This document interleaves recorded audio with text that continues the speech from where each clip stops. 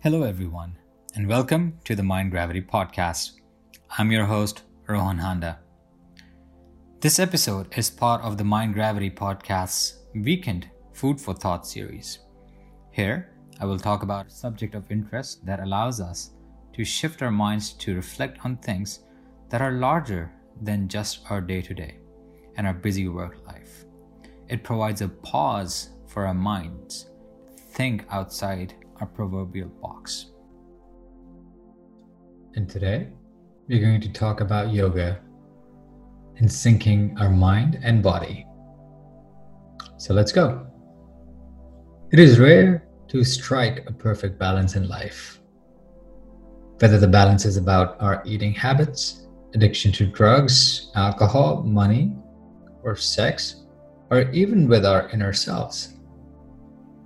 Whenever we are unhappy, depressed, or bored, we have an easy remedy at hand: to use the body for all it is worth. When it comes to learning to control the body and its experiences, the Eastern civilization far outpaces the Western society. In many respects, what the West has achieved and accomplished in terms of harnessing material energy and resources is equivalent to what India and the Far East have achieved in terms of the direct control of consciousness. But neither of these achievements have a sustainable and positive long-term impact.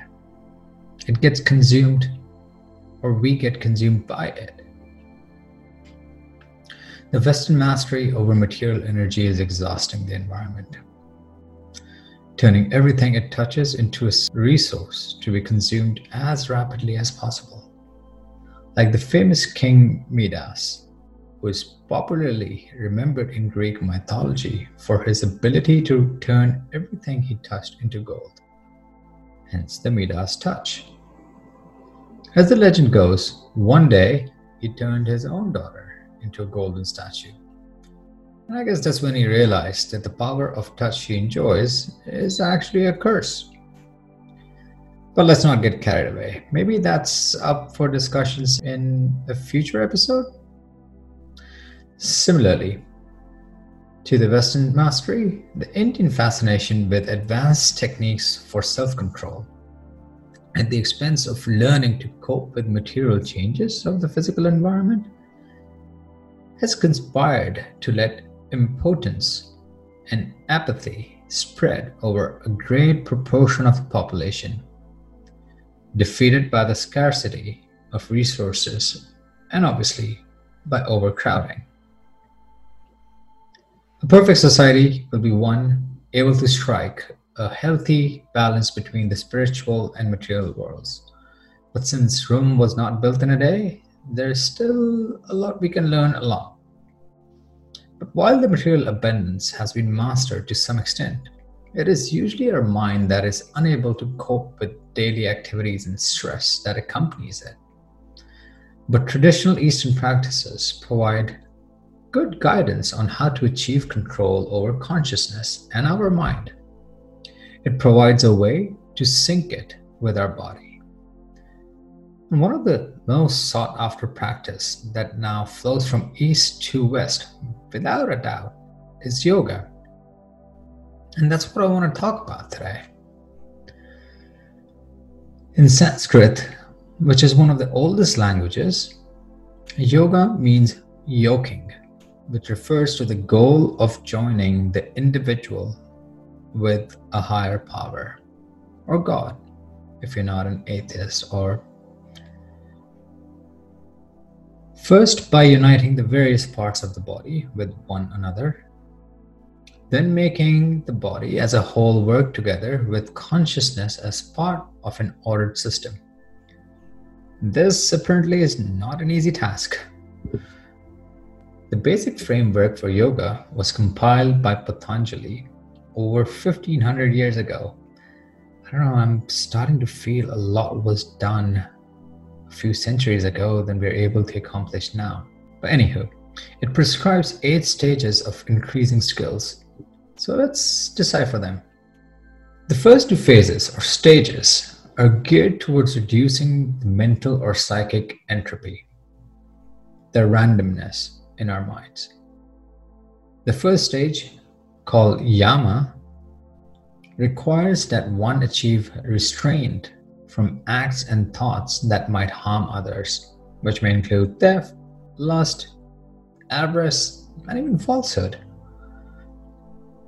The second stage is Niyama, which involves obedience. Think of it as a discipline, a set of ordered routines like cleanliness, workout, study, or frankly anything else that helps channel attention into predictable patterns and hence make attention easier to control. The next two stages involve the development of habits that will enable the practitioner of yoga, also known as yogin, to overcome the demands of the senses and make it possible for them to concentrate without growing tired or distracted. And that brings us to stage 3, or asana, ways of sitting or holding postures for long periods of time without succumbing to strain or fatigue, which is hard to do. And I think I've been part of some of those hot yoga sessions. Perhaps this is what they were trying to do.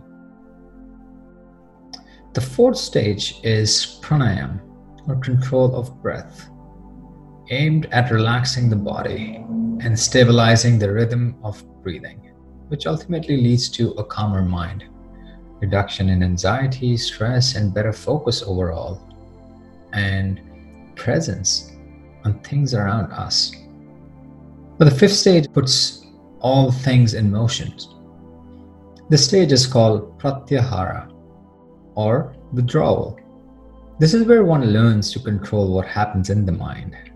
It involves learning to withdraw attention from outward objects and directing the focus to the senses, including our breath, our thoughts, things we hear, we smell, and anything one wishes to admit into awareness.